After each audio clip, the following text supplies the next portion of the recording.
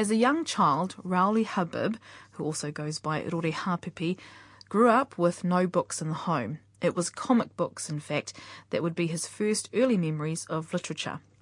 He was encouraged to write as a teenager at Te Aute College, and at 20, whilst at Teachers Training College, he won an award for one of his short stories. It could be said that from then it was written in the stars. In between holding down manual jobs, Rore would take up writing later on in his life. In 2013, he talked about his career. Now, as a child, were you a big reader? No, we didn't have many books. Luckily, I had older brothers and older sisters, and that went off to, a couple of them went off to Oruanui College, and they came back with books. Otherwise, books were, the house was pretty devoid of books. Yeah. Yeah. Only comics, heaps of comics from my older. I was one of the younger siblings, so I had several older siblings, and so they brought the comics and whatever literature was in the house. So then, how did you come to writing? Did it all start at Te Aute? I had. It was recognised that I had a gift to write there, but no, I had no intention of being a writer there. What did you want to be? I didn't know what I wanted to be. I knew what I didn't want to be, and I didn't want to end up in the timber mill or in the bush as a bushman, because I saw what it did to my uncles and my older cousins. Turned them into old men before their time because of the heavy work. That's all, and I was just avoiding that, and so I stayed on at school. Yeah. And sort of drifted into Teachers College, Ardmore Teachers College, which no longer exists, of course. Ardmore. And that's where I was first introduced to literature as kind of adult, without being forced fed down me. We were just told about these writers and writing without having to writing the exams about them. It was just literature appreciation, and I thought, that's me. That's what I want to be, a writer. I was about 19, and that's all I wanted to be ever since. Yeah. And so, was it as easy as getting a pen and paper and just writing, or was it just... That part was easy, was making a living from it was the hard part. Yeah. But I think in those days, I don't think there were any writers. I'm talking about the mid-1950s. Yes. I don't think there was any writer that really believed they could make a living from writing. We had to work, and there was plenty of work at the time. You could leave one factory, walk across the road and get another factory. So that earning money wasn't a problem. It was just finding the time to write, because most jobs held you down for 8 hours of the day. And most of my life I've been a manual worker, and it was partly deliberate. In those days, I don't know, you wanted to roll your sleeves up and get out and work in the mills and the coal mine and things like that, and learn about the real life, I suppose. Yeah. That's what we thought was real life anyway, was out there working with working people, find out about them and write about them. Yeah, I worked on a lot of jobs, a lot of experience, a lot of material. Fast forward to 1979. You were the first Māori to write an original drama for TV, The Gathering. How did that story gather momentum? Well, there's a guy, Tony Isaac, who was a producer in television, and he had a 1 hour slot on TV, and he wanted to do a Maori play, I think, so he went to he went to the library and he was looking through Te Aute, the copies, looking for Maori writers, and he looked at all of the other writers and he came across my writing. He didn't know me, I didn't know. And he said, this is the guy, after you read my stories and what this is the guy I want to write the play, because he felt that I hit harder than the others. I didn't try to whitewash anything. Yeah. Right. Yeah.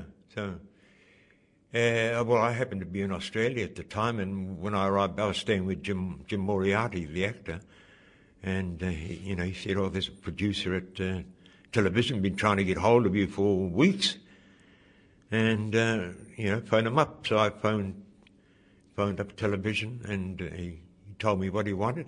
So we got working on this script called The Gathering. Yeah. I mean, when you see your writing acted out in a play, is that satisfying? Oh, yeah.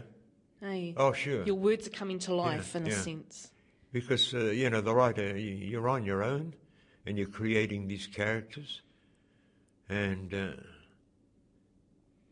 then suddenly it's out there in the public arena. And some very good actors. But talking about the playwright, Bruce Mason, who used to edit Taupo in the early 1960s. He told me then, he said, why don't you consider writing plays, because you've got a good ear for dialogue. And, that was 62, and I never started writing my first play till about 1972 or something. Yeah, 10 years, or even later than that, but about 1974, before I tried writing my first play. Mm-hmm. Yeah. Your perspective on Māori drama today and how it's progressed over the last, 3-4 decades since kind of you've been doing it? Yeah, well, I'm quite in awe of the talent out there now. We were pretty thin on the surface, when I was doing it. No, pretty much in awe of it. Mm-hmm. I don't know. And yet I remember a couple of years ago they did a screening of my play, The Protesters. I think it was as a tribute to Merita Mita. Oh, yes. And because she was in it. And I just happened to be there, and the young people that saw it, that play was produced in 1982. And the young ones there, they couldn't get over it. They said, what's happened?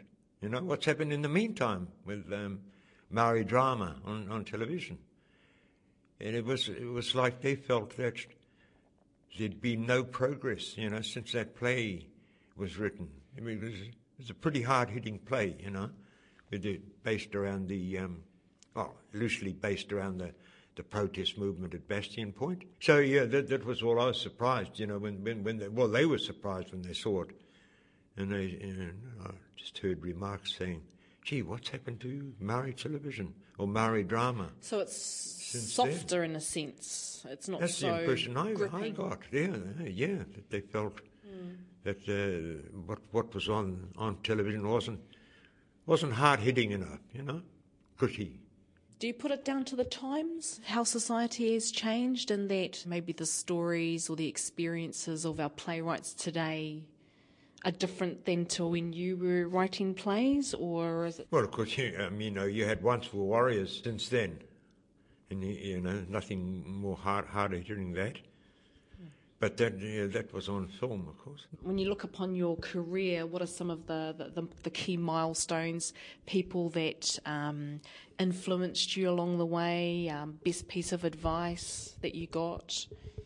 Oh, I've had a huge reading. Some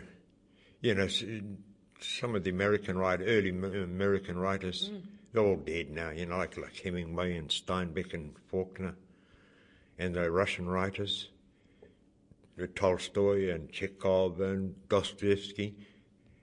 I try to read. I had no education in terms, unlike now where you can go to university and get a degree in literature. There was no such thing. My time, I just read the classics, and I try to learn what was good writing from reading what was considered the classics.